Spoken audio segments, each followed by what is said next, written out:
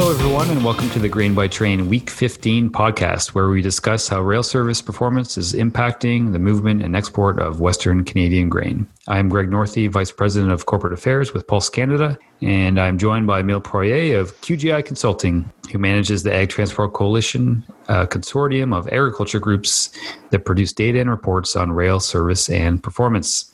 Thanks again for joining us today, Milt. Hi, Greg. Good to be with you again.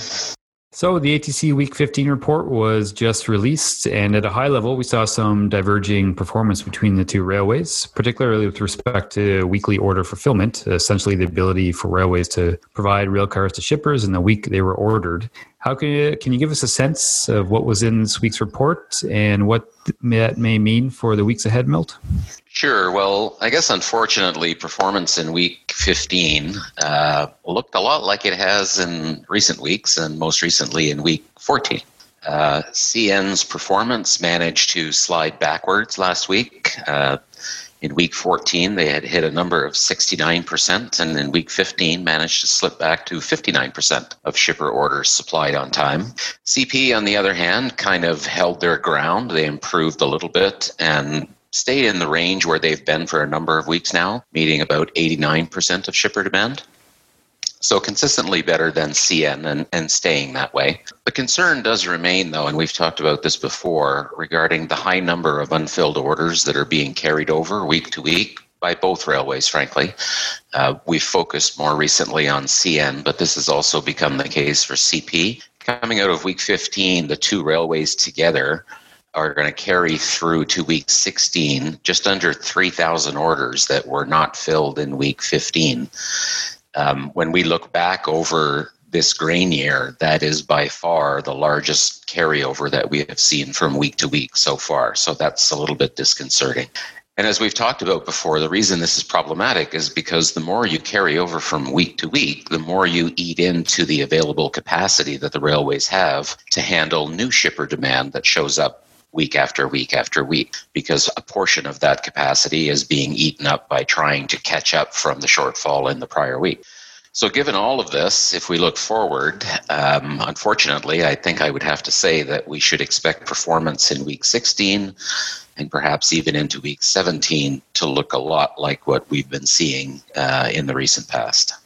Okay, thanks, Milt, and definitely something we'll be watching for. Now, something we've discussed in a previous podcast was corridors, and specifically Prince Rupert. Obviously, corridors have particular importance for, depending on which region of the country you're in and which province a farmer may be in.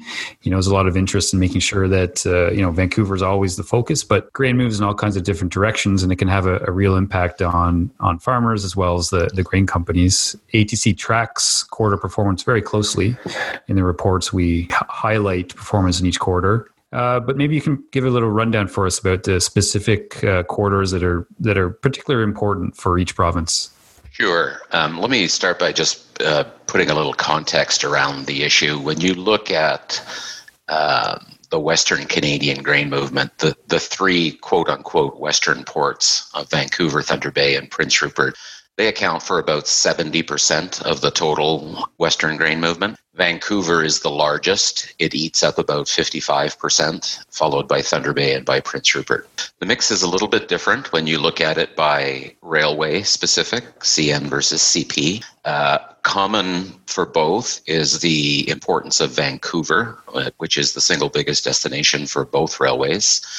But for CP, Thunder Bay is the second biggest corridor. For CN, Prince Rupert is the second biggest corridor.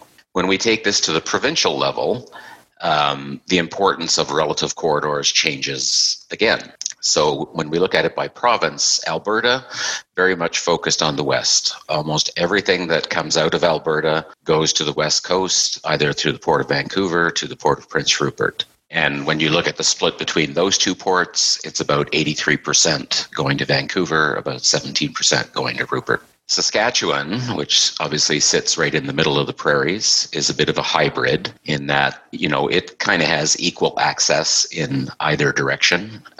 When you think about distance to tidewater, whether it be Thunder Bay and the Seaway or to the west coast. So this really splits along railway lines in Saskatchewan. For CN served shippers in Saskatchewan, traffic is much more focused westward to Vancouver and to Prince Rupert and accounts for about 85%. On the other hand, for CP served shippers, while Vancouver is still important, 71% of the traffic, it's followed by Thunder Bay at about 27%. Of course, CP does not go to Prince Rupert, so that's not an option for those shippers from those origins. Lastly, Manitoba is all about the east. The overwhelming majority of Manitoba's traffic moves east, either to the port of Thunder Bay or to eastern Canada.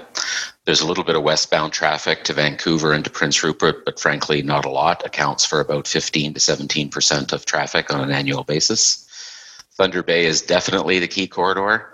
About 60% of Manitoba originated traffic ends up there, a little bit heavier on CP than CN, but is the most significant corridor for both railways coming out of Manitoba.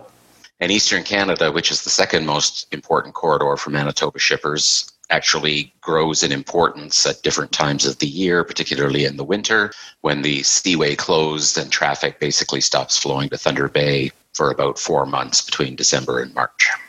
Yeah, thanks, Milt. And clearly for farmers and those reading the report, it's always a good point to keep an eye on your corridors. It'll give you a sense of how things are and how things may be in the future. Can you give us a little preview, though? How has performance been in these corridors? Well, frankly, a lot like it is at the system level.